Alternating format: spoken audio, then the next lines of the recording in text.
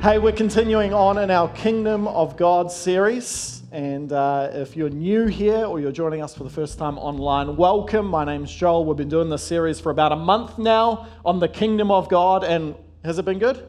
Yeah. Great. That's my weekly encouragement. Thank you. Appreciate it. My tank is full for another week.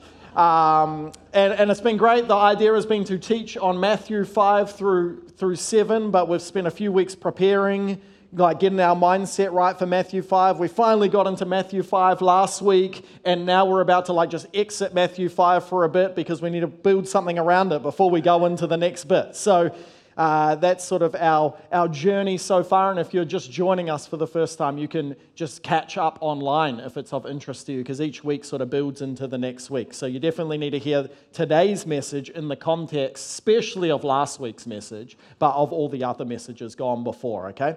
So we got a little recap thing we can put up here, which would be great. This is what we've been talking about, just simplifying it. The kingdom of God is the realm of God's effective rule. What does that mean? It's where what he says goes. That's why Jesus asked us to pray, your kingdom come. And what did he mean by that? Your will would be done on earth as it is in heaven. So this is his king. The kingdom of God is the realm of his effective will. It's good news, because it always talks about how it's the good news of the kingdom of God, because it's the way of true human flourishing. When our will syncs up with God's will, that is the way of human flourishing.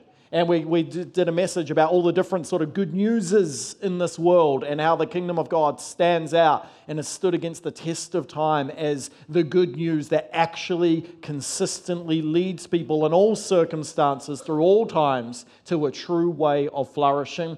We talked about how this is the good life, living in God dependence, not self-reliance, and that this is the way to the good life. And last week we talked about how it's available to everyone and anyone. Blessed, blessed, blessed, blessed. We talked about the Beatitudes, about it doesn't matter where you've come from. It's God's way of saying it's open to you. My rule is open to your life. And so that's what we've been doing. But as a way of getting ready for this week, Jesus would go on to tell a story in Matthew 22. If you want to read that later, you can do that. I'm just going to retell the story. And he also tells a version of the story in Luke 14. He tells a version of this story. And this is an important bridge, this story, between last week and what we'll be talking about this week. And it's the parable of the great banquet, if you've ever heard of it. In Matthew's version of it, he tells about Jesus telling it this way. Jesus probably had multiple ways he told it. That's why there's different ways.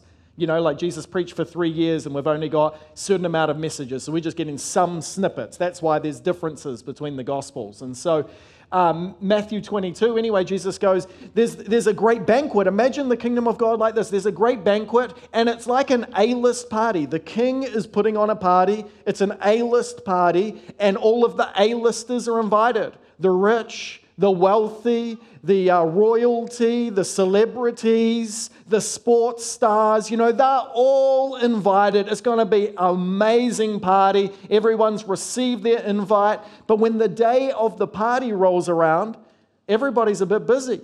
They're like, man, I got a deal to do today. Well, I actually have to fly over to here. Actually, I've got a meeting with this person. I've got some stuff to buy and some stuff to sell. And so on the day of this A-list, it's been in all the magazines, it's about to happen party, all of the guest list is a no-show. And the king's gets a bit angry about what do you mean the people I put on the party for aren't turning up? And so he goes, well, let's just invite anyone then. Just head out there. Don't worry about the A-listers. Don't even worry about the B-listers. Don't worry about the C-listers. Get the no-listers. Let's just get the people that would never get an invite. Let's go find the homeless. Let's go find the addicts. Let's go find the people in a hospital on their deathbed. Let's just find people that would normally not get to go to a party and let's invite them to this party. And this is the essence of what we were talking about last week when Jesus is like, blessed, blessed, blessed. In the kingdom of God, anyone can be blessed. But then it's got this funny turn because then the servants go out and do that and the party's all happening and the king turns up to the party. And he looks around and he's like, oh, that's amazing. And then he spots somebody that's not dressed appropriately, doesn't have the wedding outfit on. And he's like, he points the person out, makes them stand up. He's like, why are you dressed like that? And he's like, oh, doesn't tell us what he says. And he goes, well, grab him, throw him out. He's not allowed to be a part of this party. How dare you come to my party dressed how you want to be dressed? Is the essence of the story. And this is the story that sets up last week to what we're going to be talking about this week, because while the message of Jesus and his kingdom says you can come as you are, it doesn't say you can come as you like. The kingdom of God says come as you are, but it doesn't say you can come as you like. You might be thinking this is a really confusing story. It is a bit confusing, but if you understand some of the parallels in Scripture a bit, clothes are a symbol used often in Bible writing for whether or not you have accepted the righteousness of Jesus over your life. That actually it quite often writes about when we're following Jesus to take off our old clothes, and even Isaiah would write that even your best effort at following God on your own and doing good is like filthy rags to Jesus. These are horrible clothes.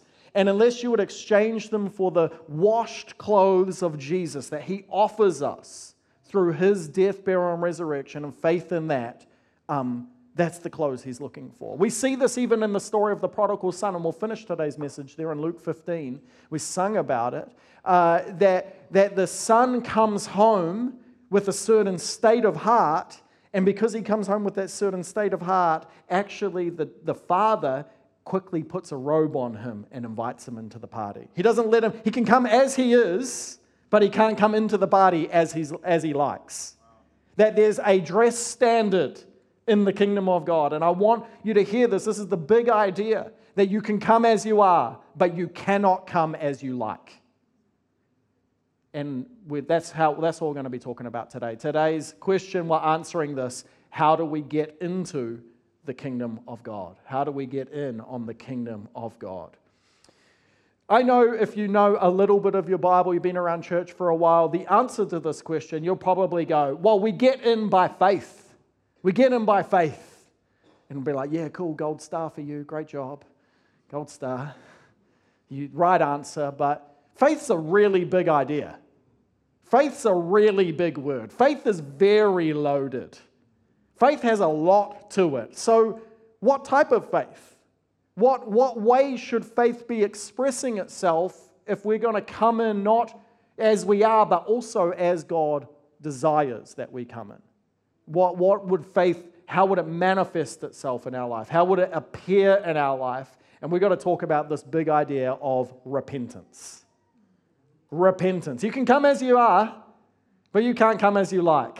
Repentance is how we come to the kingdom of God. Let me just show you some examples in the Scripture. Feel free to take a photo of this. You can read them all in their context later. Repent. This is John the Baptist before Jesus. Repent, for the kingdom of heaven is at hand. Come as you are, but not as you like. Jesus, from that time on, he began saying, Jesus himself, repent, for the kingdom of heaven is at hand. Matthew 3:8, Jesus would say, bear fruit in keeping with repentance. This isn't important because it teaches us about what repentance really is. That's a good one to read later. Mark 1:15, Jesus again, repent and believe. Mark 6, so they went out and proclaimed that people should repent. So John the Baptist did it, Jesus did it, now the apostles are sharing the same repentance message, proclaiming a baptism of repentance for the forgiveness of sins in Luke 3:3, and we can keep going because it doesn't stop there. I've not come to call the righteous, but sinners to repentance. Unless you repent, you will all likewise perish. The men of Nineveh will rise up at the judgment with this generation and condemn it. This is the words of Jesus. For they repented at the preaching of Jonah, and behold, something greater than Jonah is here. Peter, on the day of Pentecost, the birth of the church, we talked about that last week. Repent and be baptized, every one of you, in the name of Jesus for the forgiveness of your sins, and you will receive the gift of the Holy Spirit. And Acts 3:19, repent therefore and turn back that your sins may be blotted out and the times of refreshing may come from the presence of the Lord. And there's more. So we keep going. Even in the writings of the Apostle Paul, we go, for you do not presume on the riches of the kindness and the forbearance and his patience, not knowing that God's kindness is meant to lead you to repentance. Blessed, blessed, blessed is supposed to lead you to repentance. For godly grief produces a repentance that leads to salvation. Hebrews, we don't know who wrote that. Therefore, let us leave the elementary doctrine of Christ and go on to maturity, not laying again the foundation of repentance. It's a foundational idea. We're talking about foundational things today, not expert things. Let's go back to the beginnings. 2 Peter, the Lord is not slow to fulfill his promises, as some count slowness, but is patient towards you, not wishing any should perish, but all should reach repentance. And even in the last book of the Bible, remember therefore from where you have fallen, this is speaking to the church, repent and do the works you did at first. It would be hard to read the New Testament as we see and think that just because you can come as you are means you can come as you like. You would have to read with blinkers on, with blinders, with a filter that would go, oh, I've already decided something. But if you were to read it openly, you would realize that the kingdom of God message that is open to everyone doesn't mean you can come into it however you like. That sometimes we say that and we assume that it just means I can come as I am, but it doesn't mean I can come as I like. And I really want this to stick with us today. We'd have to ask the question and answer it hopefully today then, what is repentance? And what is repentance? Because if I were to ask most people, like I'd ask my children, what is repentance? They'll be like, it's being sorry, or it's feeling sorry, and it's acknowledging what I'm sorry for. And most people, I'd imagine, if I ask you, you would have a similar answer. And while there's an element of that in repentance, that barely scratches the surface of what the scripture really means. Repentance is not sorry. Sorry. Repentance is something else. If Jesus said if everyone was just sorry, they could enter the kingdom of heaven, he would have said sorry. The Greeks had a word for sorry, but he didn't use that word. He used a different word. He actually used this word. We'll do a little Greek study. Metanoel. Metanoel. I just keep saying that because I've been listening to the YouTube thing on how to pronounce it. Metanoel, not metanoeo. And this is what it means. It's two words joined together. One means movement or change.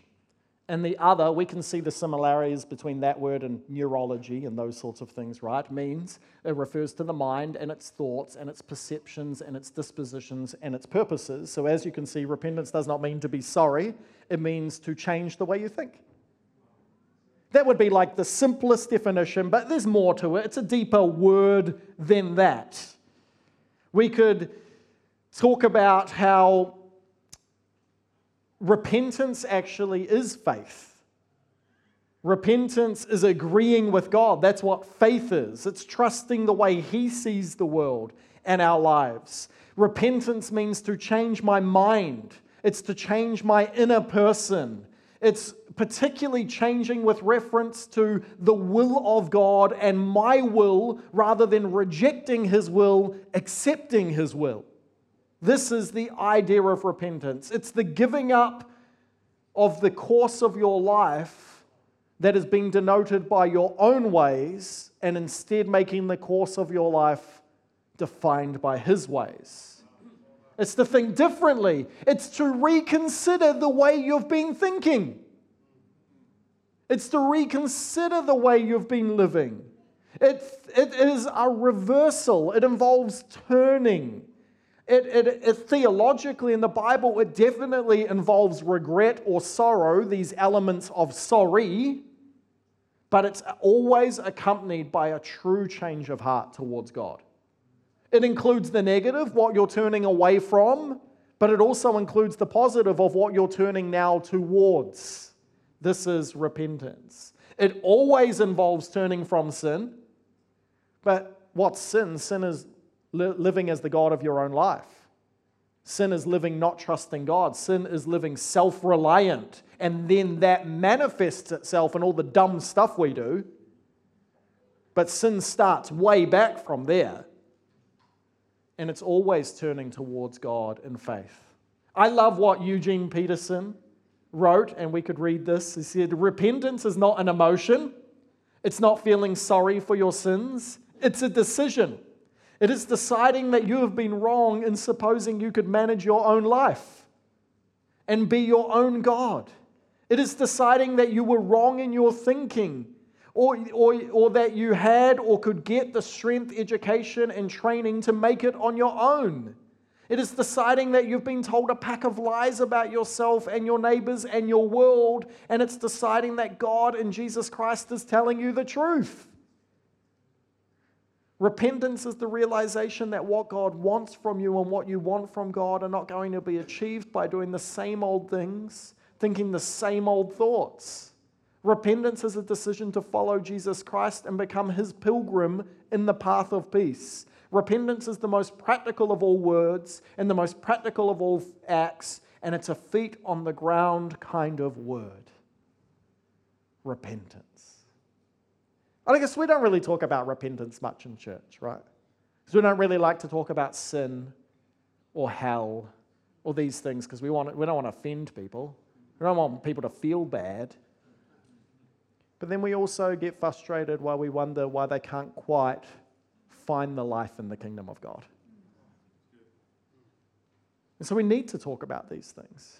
Even though there's all these perceptions about them, we need to put off those perceptions and go, if these are the words of Jesus, they're not dirty words. The holy, loving, grace-filled, truth-filled words that lead us to life if we can get them how Jesus got them. And so we need to be open to these kind of words. We need to just relax. Repentance. You know, we can get the difference between sorry and repentance just when you think of anything dumb you've done in your life. Especially if you've done something dumb that's really hurt someone you love. I mean, I didn't have to think much about my teenage years to think of all the dumb stuff I did that hurt my parents that I loved. I was telling a story. My mum's actually here, so we might as well tell the story, eh? They were away on a trip one time. Just on a holiday, my mum and my dad, and I was supposed to be staying with my grandparents. And, you do those things when you're a teenager where you're like, oh, no, I'm sleeping over at so-and-so's house. But you're not. I was planning a party at my house while my parents were away. By party, I thought maybe 20 people, But it didn't stay as 20 people. It turned into hundreds of people. And it turned into lots of things being stolen. Some of the inside of our beautiful home that my parents had worked on for years and years and years with all of its beautiful, native timbered walls and ceilings and beautiful stained glass that they'd made themselves and all of these, beautiful, it turned into the inside of our house getting tagged. We lived in a lovely little lane close with all of our neighbors. Turned into all of their fences being tagged as people raided the garage, for all of these things. And I remember that sorry wouldn't cut it, right?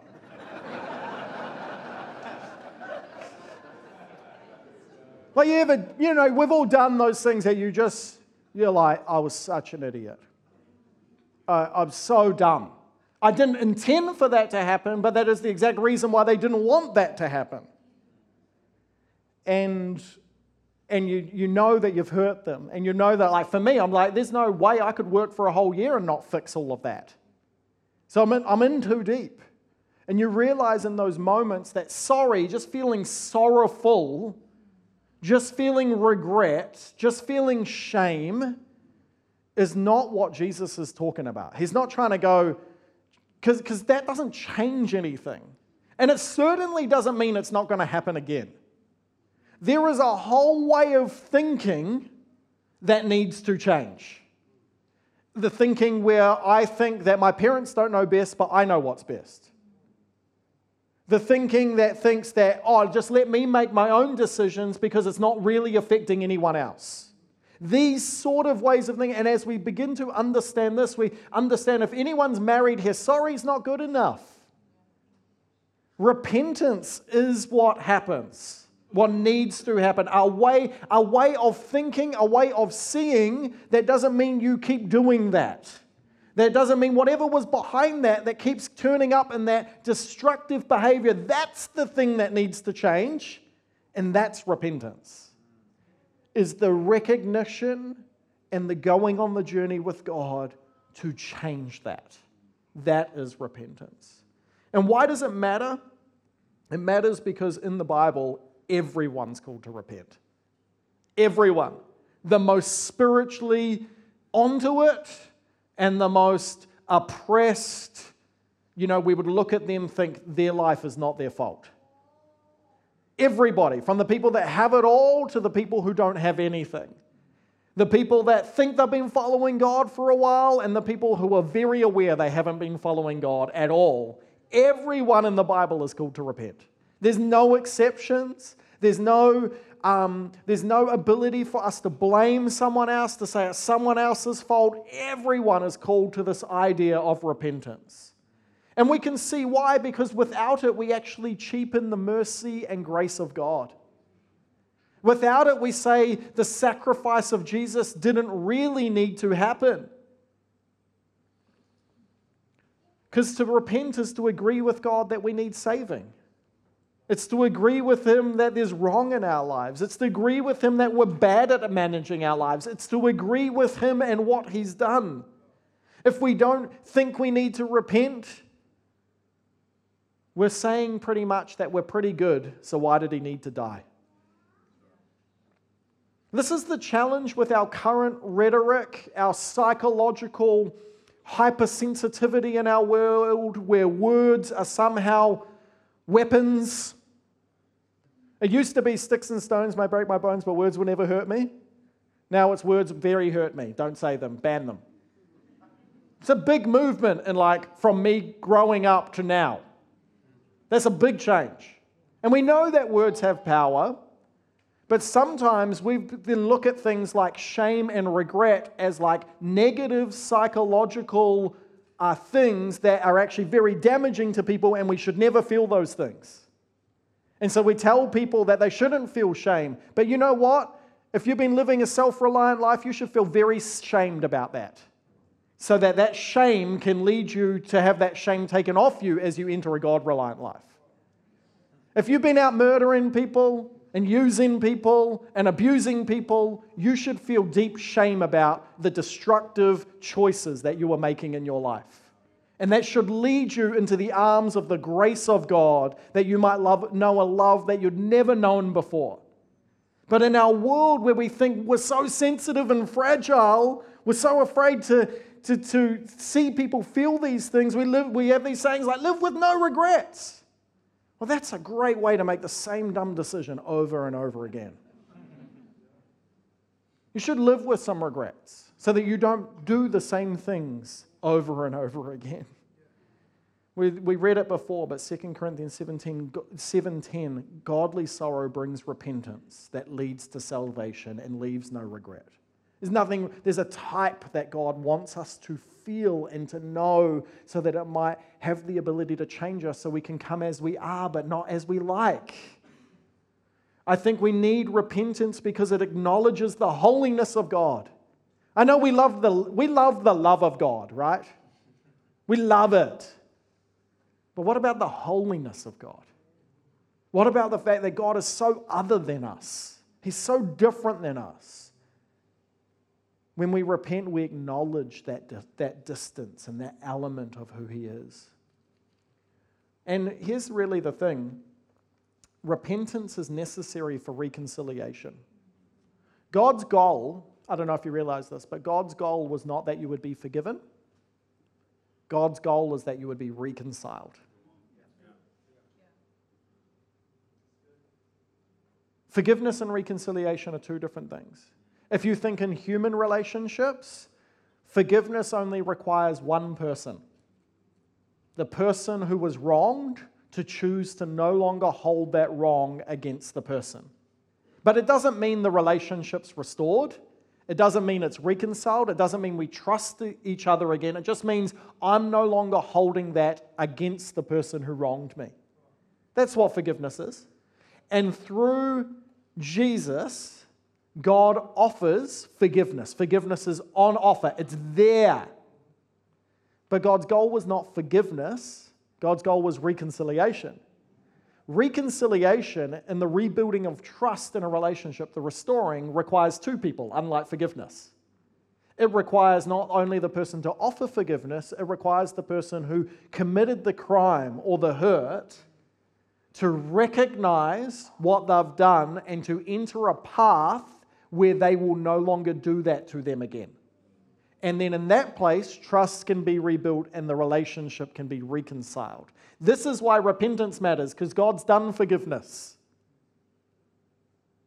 But repentance is our part of expressing our faith in Him that draws in so that we can be reconciled. And that is God's goal. Repentance matters because it's necessary from moving from self-reliance to God-reliance. See, the problem in our lives is not the lusting and the greed and the lying and the all of the sort of sins in the Bible, the envy and the jealousy and our true problem of sin is not these things.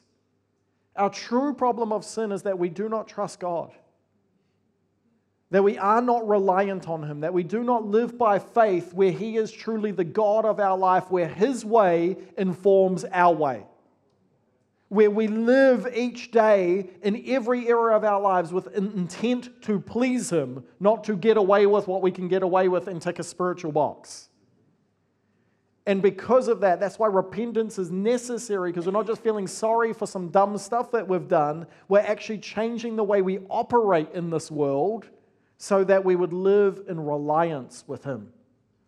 It's not a one-time thing. It's like C.S. Lewis said it like this. In other words, fallen man is not simply an imperfect creature who needs improvement. He is a rebel who must lay down his arms. We're not just imperfect people, just not quite good enough, becoming good in Jesus. We are rebellious, living as the gods of our own lives, and we can't live in the kingdom unless we lay that down.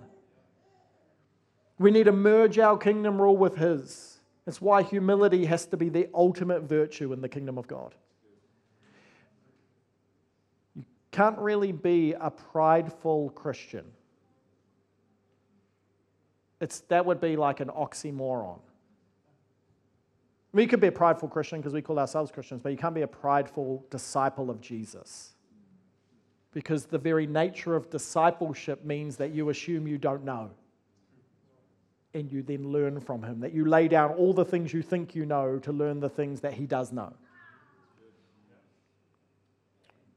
And it leads to discipleship repentance. You know, in the story in John chapter 8, there's a story of an adulterous woman who's thrown before Jesus. And she gets thrown, like she's been caught in the act of adultery, so she's quite vulnerable, gets thrown in front of all these Jewish men, and Jesus is there, and they're trying to trap Him, and they go, in their law, like adultery was punishable by death, just like living in a Muslim country now. It's the same sort of idea. And so they brought her before Jesus, and they're like, what do you think we should do, Jesus? The law says we should stone her, and he's like caught in the middle a little bit. He can't go against the law because that is the law. So he's trying to figure out this whole thing, and he goes, he who was without sin cast the first stone. It's like a genius move. And we love that about Jesus, right? That He would say things like that. It's like, oh, that's such a good line. Yes. No one can judge me. He who's without sin cast the first stone. Like, we love that. That's like no judgment, Jesus. But we don't read the rest of the story where He goes, they all walk away, and he asks her, has nobody condemned you? And he goes, nobody's condemned you. And he goes, neither do I condemn you. But he goes, go and sin no more. There's a difference between condemning and judging. He absolutely judges her. He judges that the way she has been living is not the way to live. And therefore invites her, not in a condemning way, but in a grace-filled, anyone can come into my kingdom. You can come as you are, but you can't come as you like. now go sin no more. And this is the tension. This is what we need to understand. Repentance is about following Jesus. Repentance is about not just how we get in, it's about how we go on. We're supposed to live in a perpetual state of repentance, every day waking up going, I don't run my life well, God. Teach me and run my life for me. Not in this like passive, it's all you, but in this like, I want to learn from you and I want to know how to do it and teach me the kingdom ways, God. I want to live in repentance. That's why Jesus is often heard saying, come follow me. Come follow me. Come follow me. Come learn how to live this way. Not just how to believe some things, how to sign a creed, how to subscribe to some ideas, but how to learn this way of kingdom living. So where do we start?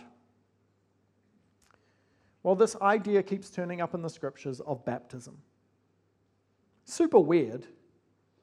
Why does God want us to take this tiny little swim? It's not even a good swim. It's just like in and out. That's it. Can't even wear the togs you want to wear, Appropriateness in church and all of that sort of stuff. Well, that just seems so weird that God would always connect repentance with baptism, that these two things are connected. And I think they're connected because within the act of baptism is the idea of repentance. It's like God's tiny little test to go, are you really still the God of your own life, or am I? Have you really repented, or are you still running the show here? Because if you can't just do some weird little thing that doesn't make sense to you, man, you're going to struggle with give away your money. Man, you're going to struggle with turn the other cheek. Or you're going to struggle with trust me in the tough times and don't feel like you have to solve it yourself. You're going to trust me you're going to struggle with be still and know. You're going to struggle to live a life counter to the culture around you and all of its values and ideals if you can't even trust me with the little swim. It's not that baptism's empty. It's not at all. But I think it's connected. I think it's always connected with repentance because it's this idea of like, that's bizarre, but God, I'm no longer the boss of my life. So if that's what you say to do, this is what repentance looks like. I'm just going to do what you say.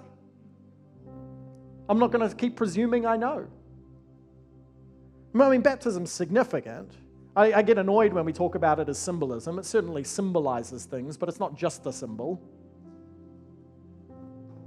Jesus never asks us to do symbols. Communion's not a symbol. Our two sacraments, baptism and communion, they're not symbols. We partake in Jesus in some mysterious way. And we are joined with his death, burial, and resurrection in baptism, and we become a new person in some mysterious way. And does it speak of more than that? Of course it does, but there's something mystical about those things. Jesus only asks us to do things that are real and really matter. And so he invites us to do this thing. I think as well because baptism's like this way of making following Jesus not this out there thing or this like cerebral sort of ethereal thing that's happened in me. It's a way of grounding it in the dust and the dirt of my life. It's a way of creating this marker point where I know that I know that I know that I am Christ's now. And we need those real things in our life to ground all of the stuff going on inside of us. And so I would definitely say to us today, if you haven't been baptized yet, I would really ask the question, have you repented? And then if I'm asking that question, I'd definitely have to ask, are you at all living in the kingdom of God? Because you can come as you are, but you cannot come as you like. You have to listen to the words of Jesus. And you have to take them as true. And you have to become obedient to them. That is what kingdom living is. And so, two more things. I read this and I thought it was very important.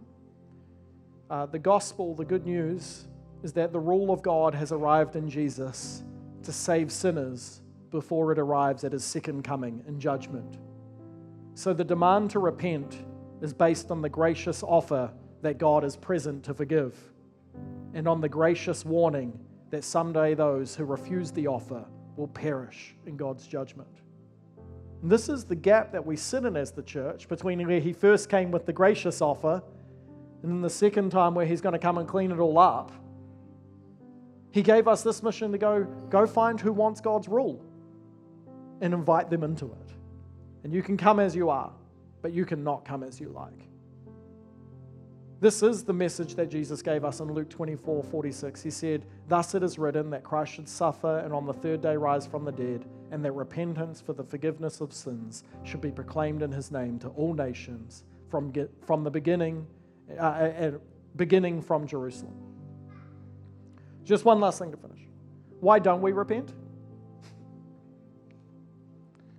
3 reasons, probably. Either blame, like, it's not really my fault. I was born this way. It was my family's fault. They made me like this. It was my upbringings. It was the country I lived in. It was like all of the environmental factors. And I want to say God has compassion on the environmental factors on your life. We're all dealt different hands, but none of them are an excuse for our own self-reliance. And we must own that and not do an Adam and an Eve where we keep going and blaming. Well, they said, but they said. The second is that we have an incorrect picture of God. We hear repentance and we think mean God. And so we don't do it. We think, why would I want anything to do with a judgmental God? And we completely misunderstand him. Well, the third is pride, that we actually just think we're better on our own. And I love in the prodigal son story in Luke 15, you can read it during the week in your own devotional time. It'd be a great thing to meditate on what we've been talking about today. We see all of this happen. The son in his father's house says to his father, "I don't want anything to do with you anymore. Give me my inheritance, you're dead to me." That's like most of our lives. God, nice try, but I don't want to have anything to do with you anymore. I think I know what's best. Give me the gifts, but I'm not interested in the giver. Give me your creation, but I'm not interested in the creator. And we leave him. And we go live our own way. And like the prodigal son, we end up down and out at some point of our lives, sooner or later, no doubt, in one way or another. And the prodigal son realizes in that moment that he saw his father the wrong way the whole time, that he wasn't keeping something from him, but was a protector over his life. He realized that he had it better in his father's house than he could have had it any other way. He realized that he needed to humble himself if he was going to return, and said he didn't really get the father completely, so he just had in his mind, if I could just go back as like a lowly servant, then that would be better than this. And so he returns. He's no longer blaming, no longer prideful, a less of a wrong picture of the father, but as he returns to the father, he discovers that the father was waiting for him the whole time. So this picture that he had of angry God, disappointed in him, was not the picture at all that's accurate. And then before he could really even get out his full repentance apology speech, the father's getting the new clothes for the party. And he's getting the new sandals, and he's getting the ring to put on his finger, and he's bringing him to a higher state in his kingdom than he ever could have wished for in his repentant state. And this is why repentance matters. Because as we do it, it shatters our wrong pictures of God. As we do it, it moves us from pride to humility, and God can exalt the humble. And when we move from blame to ownership, it means that God is able to take ownership of us, and reconciliation can take place.